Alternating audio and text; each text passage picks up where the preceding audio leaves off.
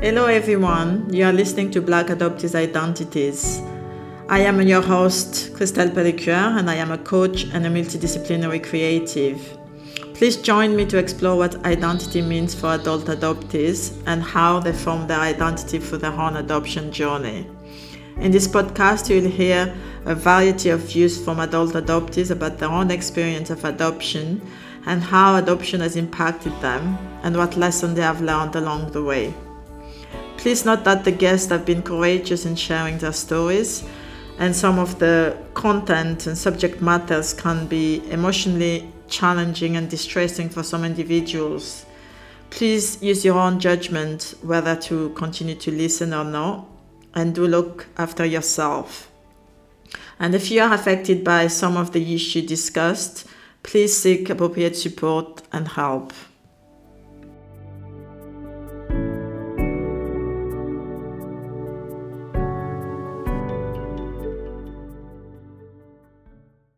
In this episode, I am in conversation with Isaac Etter, who is the founder of Identity, a startup focused on using technology to help adoptive parents and foster parents to thrive. We discussed how he navigated growing up in a transracial family and the emotion and struggle he faced. Isaac shared his journey into working in the adoption space and his relationship with his adoptive parents. He also talked about his docuseries called Discovering My Identity and his healing journey. And finally, we also discussed his learning from having a child as an adoptee.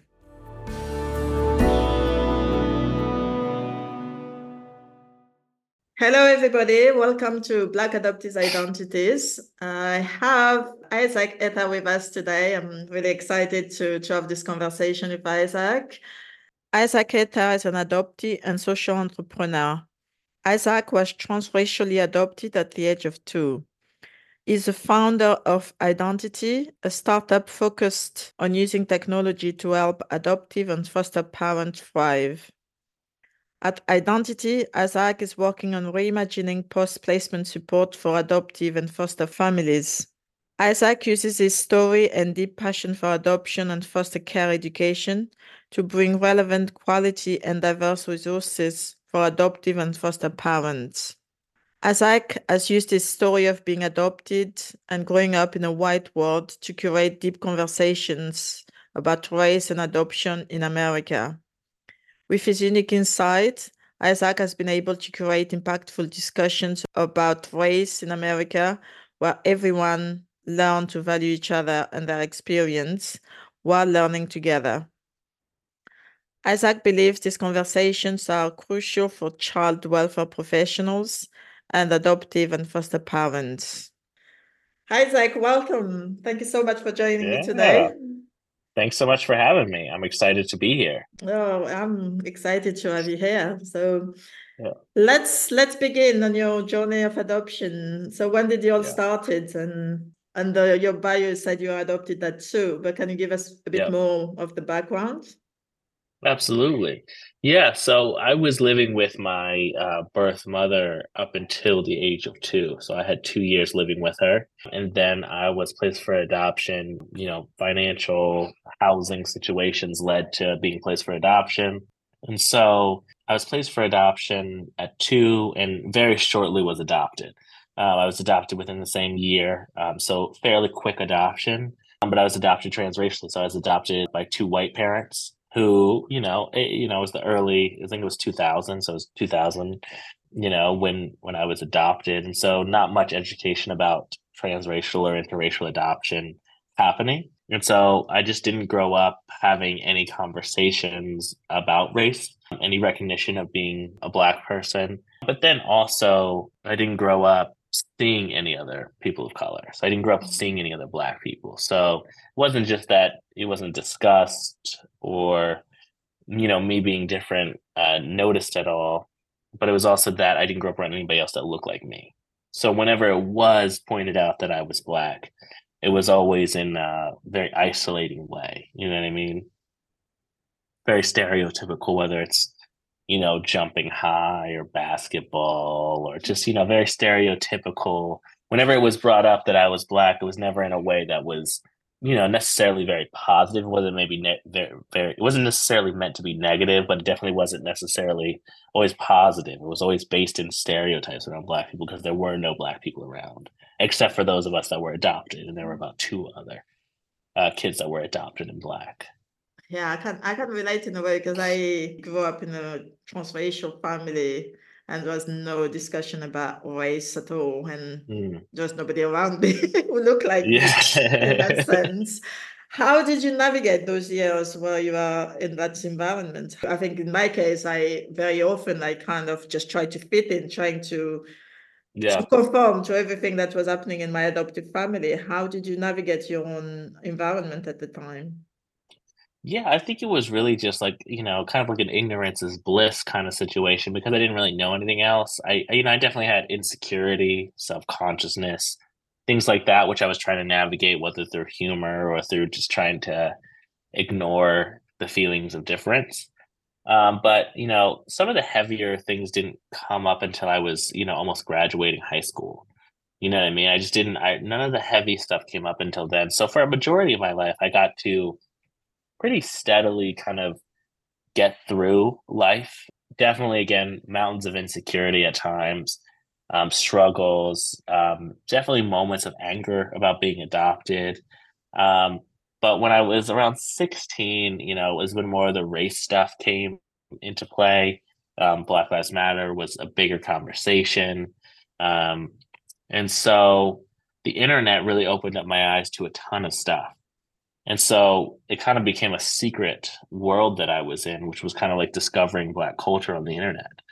And in this is I think where I started to have some of these big, deep questions about race and who I am as a Black person, what my experience, because I'm also a senior at the time. So what is my experience going to be like as I now go out into this world?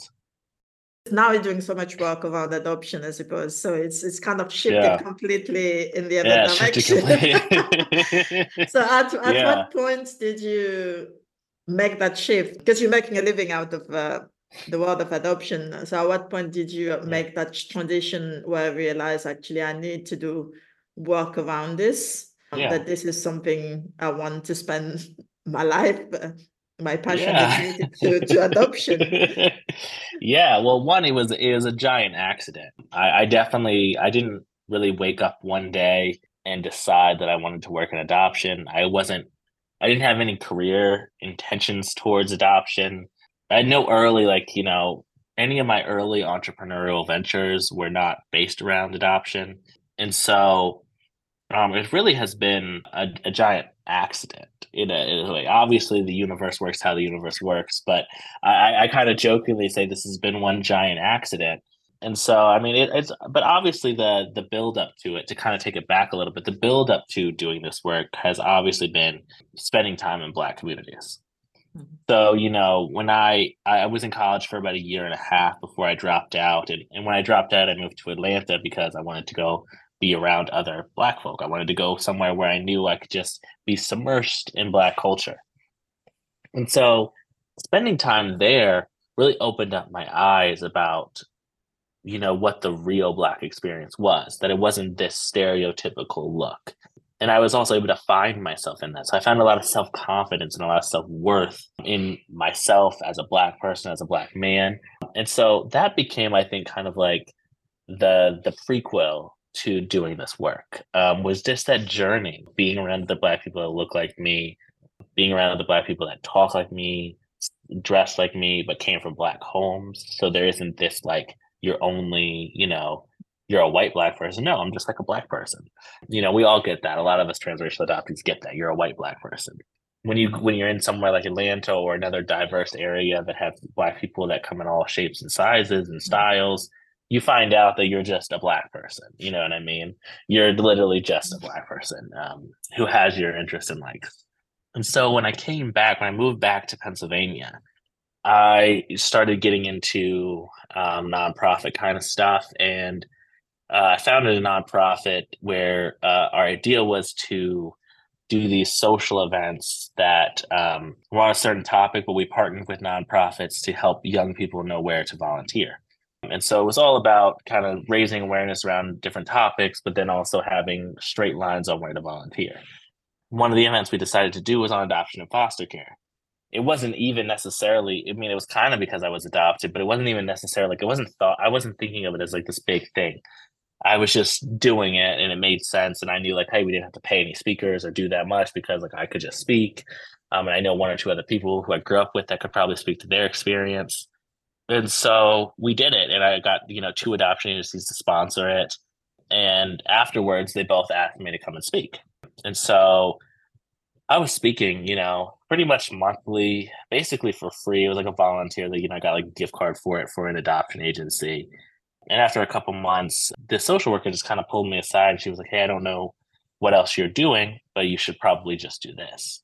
And that really changed my life. I mean, I was 19 at the time. I didn't necessarily have a career path that I was set on. I knew I wanted to build stuff. I knew I wanted to be in social justice work. But I never, up until these kind of month after month of me doing this, I never really thought about this as that work. So in 2019, January 2019, I launched just a consultant business.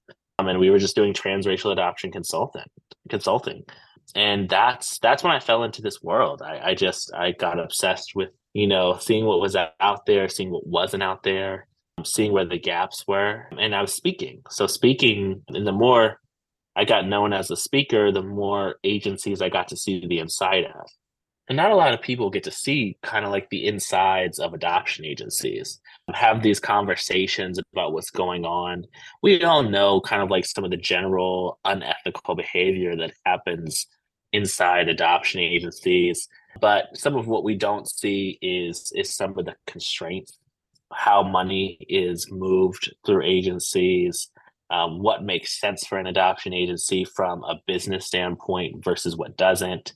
These are all, I think, sensitive conversations that are hard because a lot of us as adoptees were the product, right? And so they become intense conversations, but I learned to sit in them. Like I learned to kind of let some of those feelings go just to learn how they were thinking about things, just to see how they were moving. And in that, I got to start thinking a little bit differently about how I approached adoption agencies. And so my goal has always been, how do we have parents that really understand their children? I know that's what I needed. I'm sure you needed that. So many adoptees just, they grow up in homes where their parents aren't necessarily bad, right? Like my parents weren't bad, but they totally missed the mark on racial identity. And it wasn't even like it was in their lane of view. It was like way off in left field because nobody even bothered to even just kind of take an ounce of time to maybe say like maybe you should think about this. And so my goal in all my work has always been to just, how do we have parents kind of reorient some of their thinking around this? And when I went to start my company now, Identity, what I had noticed was that there were a lot of people who were creators, like online creating content. There were a lot of people who were speaking like I was, and I was speaking pretty regularly. But I always felt like webinars and speaking, I always felt like they left so much to be had. Like, you come to a webinar that I do and you have a 3-year-old, I'm sure it will be helpful in a lot of areas. You might learn some things that you might have never thought of, but I wasn't really sure how much of that was translating and staying in their head by the time their child was 10. And that started to really, really bother me. Like the idea that I was doing these talks, and sure, they were impactful. I'm sure they were actually making a difference in how parents maybe parented. But it started to really bother me that, I mean, in a decade, this could have been like all the advice that I was giving them for their teenagers, they might not even remember in a decade. And so I decided that in Identity, what we wanted to do was really reimagine what post-placement support looked like, and try to create resources and tools and content that parents could look at throughout their parenting journey, rather than this webinar. And I don't want to, say anything negative about webinars and trainings. They're extremely helpful. And agencies that do them are doing something really good.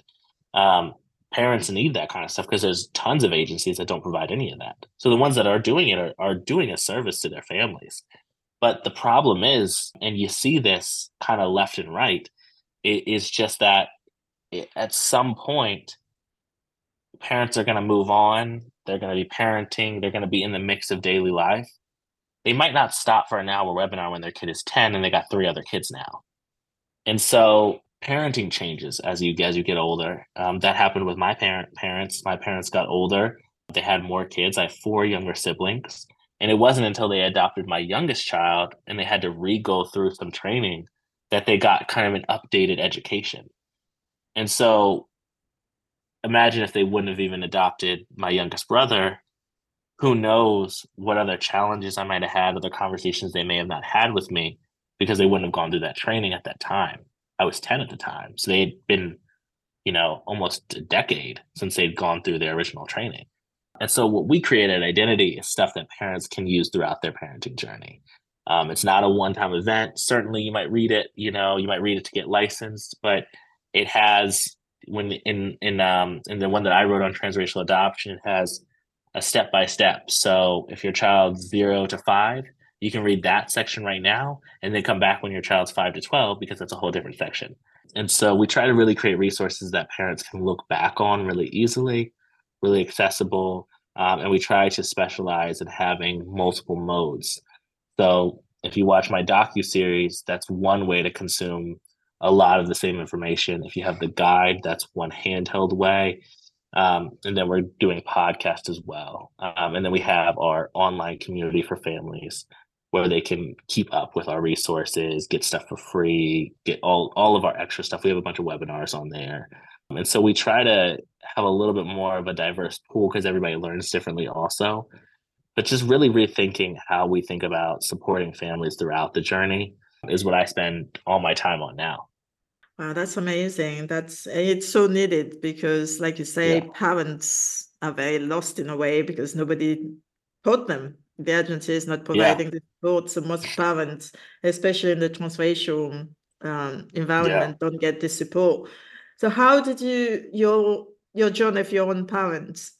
Because Yeah. you went from being adopted and didn't have any discussion around race to now being fully immersed into the adoption world. Have you had those Yeah. conversations with your family, with your adopted family since then around what you went through in terms of now having had that support when you grew up, and how did they react to your work now? Absolutely. So when I was 18-ish, I think, and I left for Georgia, um, it was mostly because we were in this tense conversation about race. You know what I mean? My parents couldn't see my perspective, and that was hurtful. And it's hurtful, I think, for a lot of adoptees when it feels like your parents can't understand what you're going through. And so part of the reason that I went to Georgia, part of the reason that I left was to just go kind of create a new life, because it seemed like nobody was willing to hear what I was going through. And by the time I came back, my parents had done a lot of reading. They had talked to a lot of people. They had actually spent some time with the mentor that I had. There was like two Black professors at the college that I went to, and one of them I spent a lot of time with. He was kind of mentoring me. They ended up connecting while I was gone, and so that mentor spent a lot of time with my parents, just kind of showing them the other perspective, explaining what I was going through in a way that they could understand a little bit more. And that really changed the game. It really changed how my parents thought. And then my parents started reading books that they saw that I was reading, and that helped. So, like the autobiography of Malcolm X, different race theory books that were helping me kind of get an idea of what I was going through and what I grew up in. They started reading. So by the time that I moved back, we were able to really rebuild a relationship on a new note.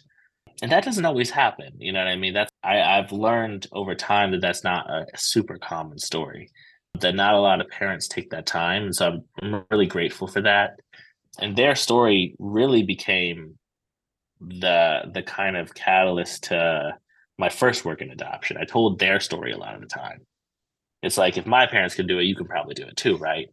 And so it's like, you're white, they're white, everybody can learn. And so that has always been a big blessing. And they've also been supportive in in the work now. And it was a tough beginning because everybody's adjusting, figuring it out. But now, like in my docuseries, my parents are in it. Actually, I think all my family's in it.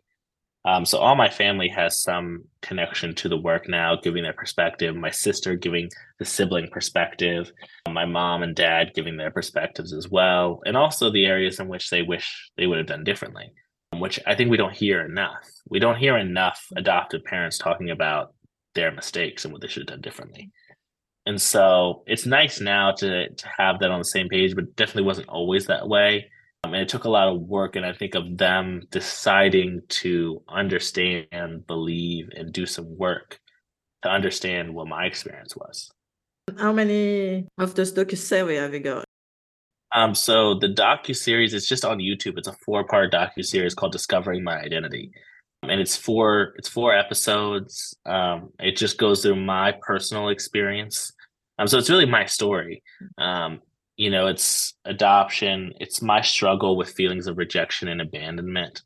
That's really what I wanted to dive into in that series because I don't know that we talk about that enough in the transracial space. We spend a lot of time talking about the race component, but us transracial adoptees also have that underlying, at least most of us have this underlying struggle with rejection and abandonment that also feeds into our insecurity at times around our race. And so I really wanted to touch how those have really affected me, how struggling with abandonment has really affected me. And so the docuseries dives just as much into race as it does into that. And so episode 1 and 2 kind of cover that. And then episode 3 talks about healing. So I talk about a lot of my journey of like really unearthing some of this pain, really connecting with the fact that abandonment and rejection has been defining a lot of my relationships. And a lot of times as adoptees, we don't really recognize that. We don't see how relinquishment, the idea that somebody gave us for adoption, impacts how we connect with people pretty much for the rest of our life. And sometimes it's happening without us realizing it, and we don't realize how hard we're pushing people away.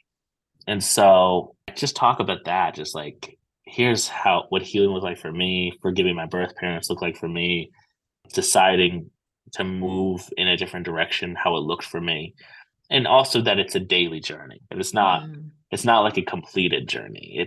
It still shows up at times and it's painful at times. And I think that's a real journey for a lot of us. Yeah, absolutely. I mean, yeah, like you Yeah, it's said, like, yes. I Yeah, can. it's hard. It is. It's yeah, and you have to be committed to do the work. That is Yeah, the issue, and I think sometimes you get too much and you dip in and out. Can you share absolutely. maybe one thing that really helped you into that journey of healing, and especially Yeah. around abandonment and rejection? What has really helped you to overcome those emotions? I think one of the things was like the first one was reading. So just kind of getting a better idea of really how this has been developing. And so some people have written some really interesting books about this. Coming Home to Self is really interesting. It's a little bit of a thick book, but it's really just like it breaks down a lot of little things. Like here's how your adopted may react to this situation. And I'm like, oh man, that was how I reacted. And so that really helped me kind of get a base for the different ways this could be affecting how I attach to people. And then I read You Don't Look Adopted, which is Anne Heffron's book, which is a little bit more of like I think probably has a little bit more of an edge to it. But I just found it very relatable. It's a brutal book at times, I would say. It's just a very authentic feelings of insecurity. One quote from that book that always sticks out to me is that she said, the thought of asking for what I needed from my adoptive parent would have been like peeling off my own skin. And it's just like she has a lot of quotes like that throughout the book that really hit you hard. And that helped me really, I think, get centered into how deeply it was affecting me. And then from there, I think I just had to choose to recognize it in the moments where it was emerging. So I started to kind of get an idea, oh, when people react this way to something I say or do, it starts to make me shut down in this way, and then I start to detach. Or if I feel like, somebody's getting more like, sibling or partner or anything is getting more love than me, I start to feel these senses of rejection and abandonment. I start to detach and pull away. And so I just started to just really try to center in my emotions and say, okay, you might not be able to stop it, but just at least recognize the pattern that's happening. And of course, therapy, but all of those things together just started to help me like just balance out. I was able to catch it. I was able to understand what was happening. And even if I couldn't change my mood right then, I just had a better idea of what was going on. And the continuous work, because it's not an overnight thing and it's not finished yet either. Because once you start to become aware, you can slowly start to learn, set up patterns, know, and now I kind of know when maybe I'm getting a little bit more sensitive than I should about things, what really is an attack and what isn't, those kinds of things. And so it's just been a gradual process of like becoming aware and seeing the patterns, just constantly becoming aware of the patterns. And the more you're aware of a pattern, the more that you can set up ways to not fall into them. And so that's what it's been like for me. It's just constant and visual awareness, just staying vigilant and saying, okay, this is not how I want people to have relationship with me. I don't want people to feel like I'm not attaching to them. I want people to feel like I care about them. I want to care deeper. I don't want to be such a detached person.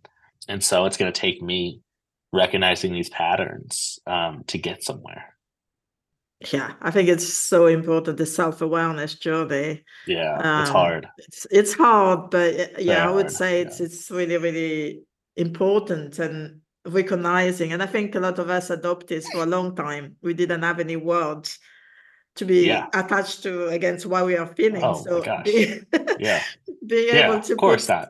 a word into this emotion is so important. And I think a lot of Absolutely. us wake up suddenly because we've got Yeah, words to express those feelings.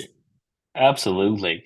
I Yeah. think attachment is something that is going to pop up more and more over the next couple of years, especially in the transracial adoptee community. I've noticed that in the white adoptee community, it's talked about a little bit more, but I think because we have the transracial component, we have so many layers of Yes. detachment that we tend to find ourselves first trying to figure out who we even are, then get into the attachment stuff. But I do see this becoming a bigger and bigger theme Yeah. as I watch different adoption creators go through this journey and recognize that this is also affecting them. And I think attachment is one of the unifying struggles of adoptees. Like, just Yeah. it's just one of the things that we all struggle with to a degree, and how it shows up is obviously different. But Mm. it is a unifier in our experience. It's obviously that's not a positive unifier, but a struggles with attachment is something that we share typically across the board. I don't want to make it so black and white like it's everybody, but it's a very common struggle that I see, and I think that's something that as more and more of us adoptees get into the field of psychology, therapy, PhDs studying these things, I think it's something that I hope will be brought to light and researched a lot more because I mean, just thinking about statistics like our prison system, so like how many adoptees and foster children make up our prison system in America. I'm not sure how it is overseas, but I mean, it's a substantial amount. I think it's like 1 in 3 in the prison Mm. system here have experienced foster care or adoption. And so it's affecting us in a lot deeper way than we think. These struggles with attachment, also the divorce rate. I always think this sounds religious. It's not a religious statement, but also those who have children outside of marriage. I don't mean that in a religious way. I don't think there's anything wrong with having kids outside of marriage, but there is also a statistic to where a lot of adoptees end up in that position. Cycle. So Mm. I think that's just an interesting statistic to think about, that if a lot of us who are conceived that way are conceived in states of poverty, states of instability, a lot of us are having children the exact same way, which is an interesting like roundabout. So there's also a lot of kids in our foster care system and adopted from parents who have been in our foster care system or adopted. That's why we see a lot of birth mother stories where the birth mother is also an adoptee. And Yeah. so these statistics all play together. And I think a lot of them have a root of attachment. And I'm not sure about that Mhm. because I'm not a psychologist or a clinician of any kind. But I think attachment is it's a tie in here. And we would do ourselves a favor, I think, by diving deeper into it as a community.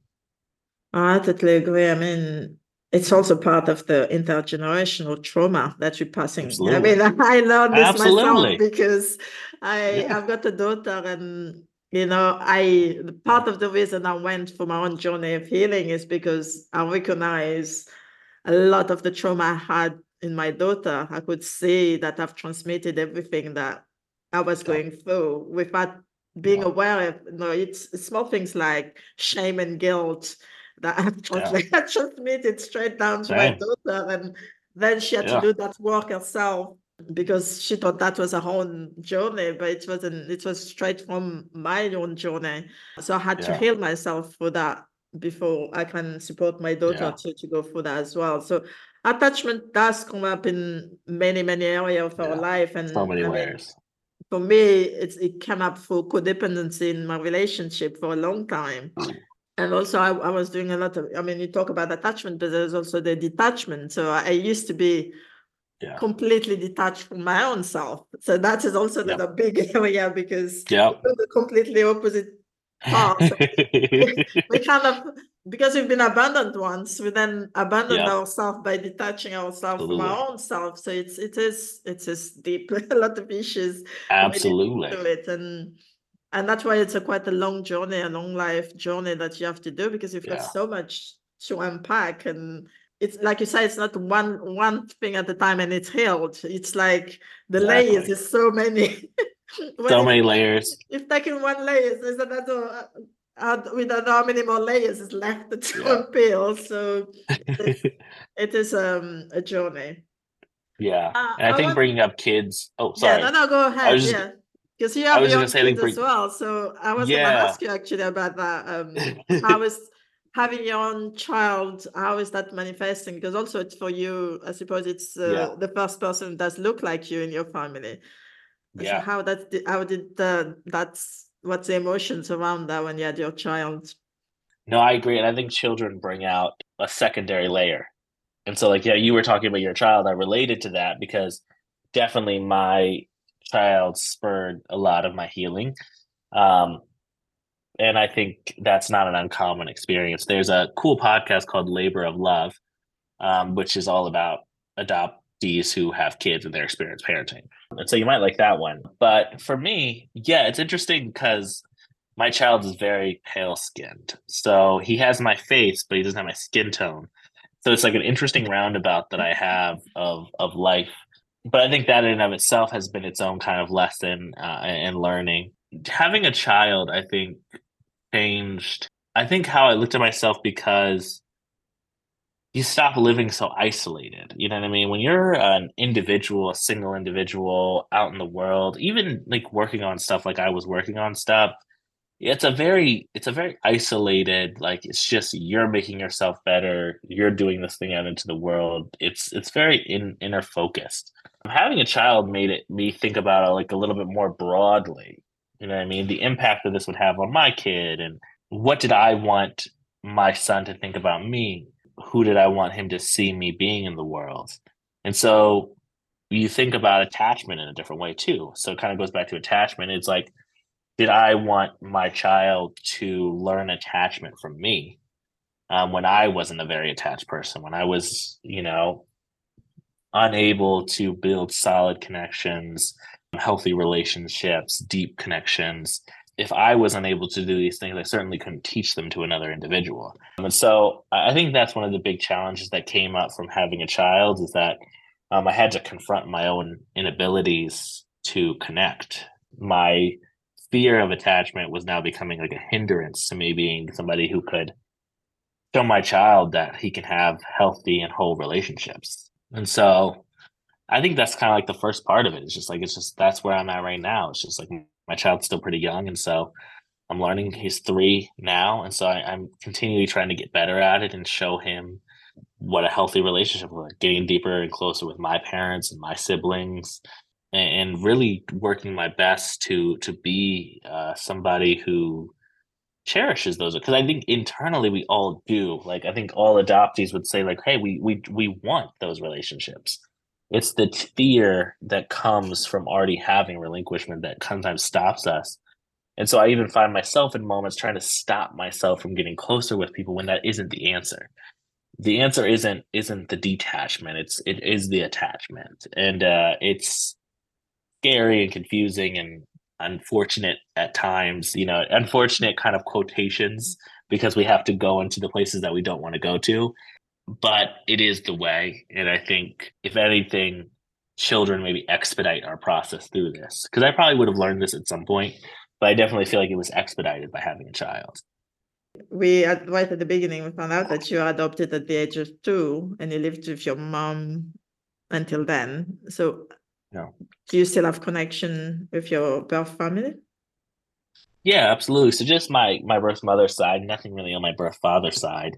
But yeah, we have Facebook connection. We haven't met in person since I was like 3, but I've been, holidays, birthdays, regular communication, which is nice. I'm hoping to spend a lot of time, with them this year and make more of an effort to do that. And that's part of learning attachment and reconnection and things like that. But yeah, I'm really interested to see kind of like in a year of hopefully having those meetups and time together. I'm interested to see what my reflections on attachment will be then. But yeah, that's a big part of this year, this upcoming year for me. The 2024 year for me is about rekindling some of those relationships and seeing what it looks like now as a mid-20s person to reignite those relationships. It's been over 20 years since I've had a relationship with my birth mother like in person. And so, yeah, it'll be Yeah. interesting. Yeah, and that's another big journey. A Yeah, absolutely. lot of conversation, I suppose, that you must have questions that you're still asking, or I don't know if you've already had this conversation with your mother over Yeah, over the years. yeah, Mm, absolutely. yeah. It's going to be interesting and complicated, and I'm sure I'll have a lot of interesting reflections on it after it happens. Yeah, you'll have to come back and share with us. I know, yeah. I'll have to do a year recap. Absolutely, yeah. Yeah, So I always ask at the end of my podcast to all my guests if you had to give an advice. I mean, you're very young, so compared to me, yeah, you're very young. yeah, And I ask people if you had an advice to give to your younger self or yeah. to a young adoptee, what would that be? Ah, young adoptee, man. I guess it's kind of corny, but I think the advice that I would have for a young adoptee is just to keep going. And it's very simple and maybe a little bit cliche, but young adoptees, I think, are struggling with many more things than people realize. Like teenage adoptees are struggling with a mountain of questions, a mountain of insecurity, a mountain of confusion. And teenage adoptees need a lot more grace than people will probably ever give to them. And, they need to just keep going. And I obviously you want healing and all those things to happen, but realistically, how long did it take us to get to that point, right? And so realistically, young adoptees are not necessarily going through these massive healing experiences because there's so much to life to learn still. There's so much they haven't even figured out yet about how deep their attachment issues might go. And so I think the best thing for young adoptees is to learn to listen and to keep going down the process, to learn to not run from the feelings, right? To just keep going. Obviously, if they're in therapy, that's fantastic. If they can get in community with other adoptees, that's fantastic. But more than anything, they need to continue the journey and continue to just be aware of their feelings. And that's an uphill in and of itself. Think about how long it may have taken either of us to just sit in the feelings that we were having pretty much every day. That's just a tall task in and of itself. And so that's what I wish for young adoptees is that if they're young and they're just starting to get on this, that they just stay on it. They don't try to hide from it because I hid from it. You know what I mean? I went out and tried to just run from all these feelings of abandonment and rejection. But if you can just stay on the path just keep following the process. I think you'll find what you need to find in the time that you need to find it.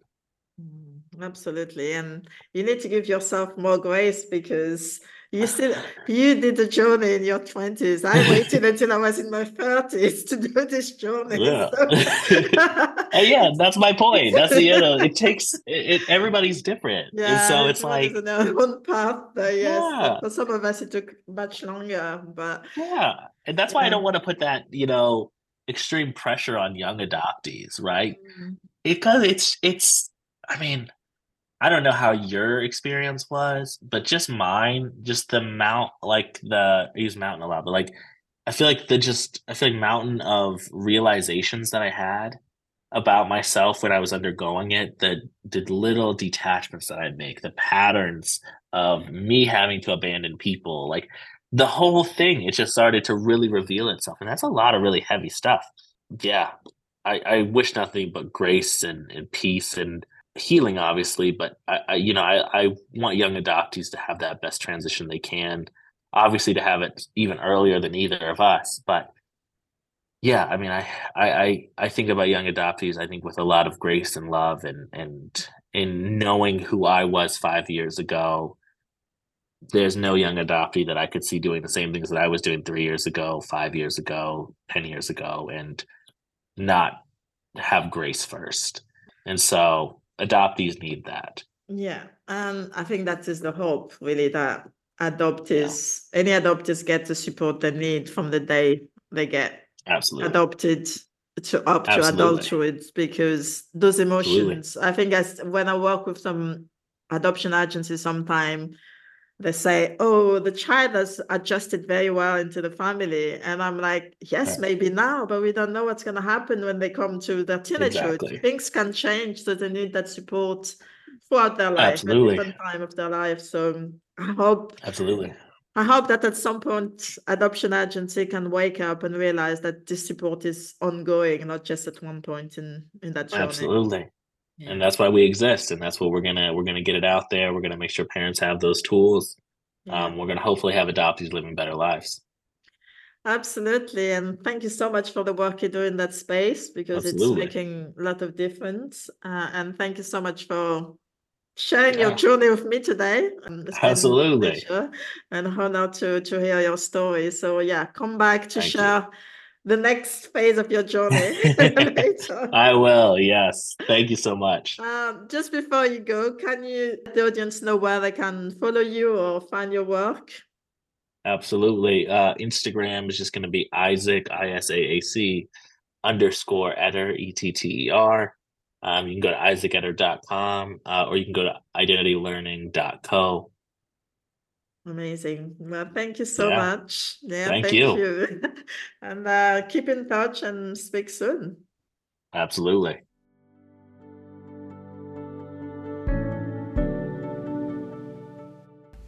This is Christelle Pellecure, and you have been listening to Black Adoptees Identities, where Black adult adoptees share their stories. Please do share and subscribe to our podcast, and do stay connected with us by following us on Instagram at Black Adoptees Identities. Thank you for listening to this week's episode, and until next time, goodbye.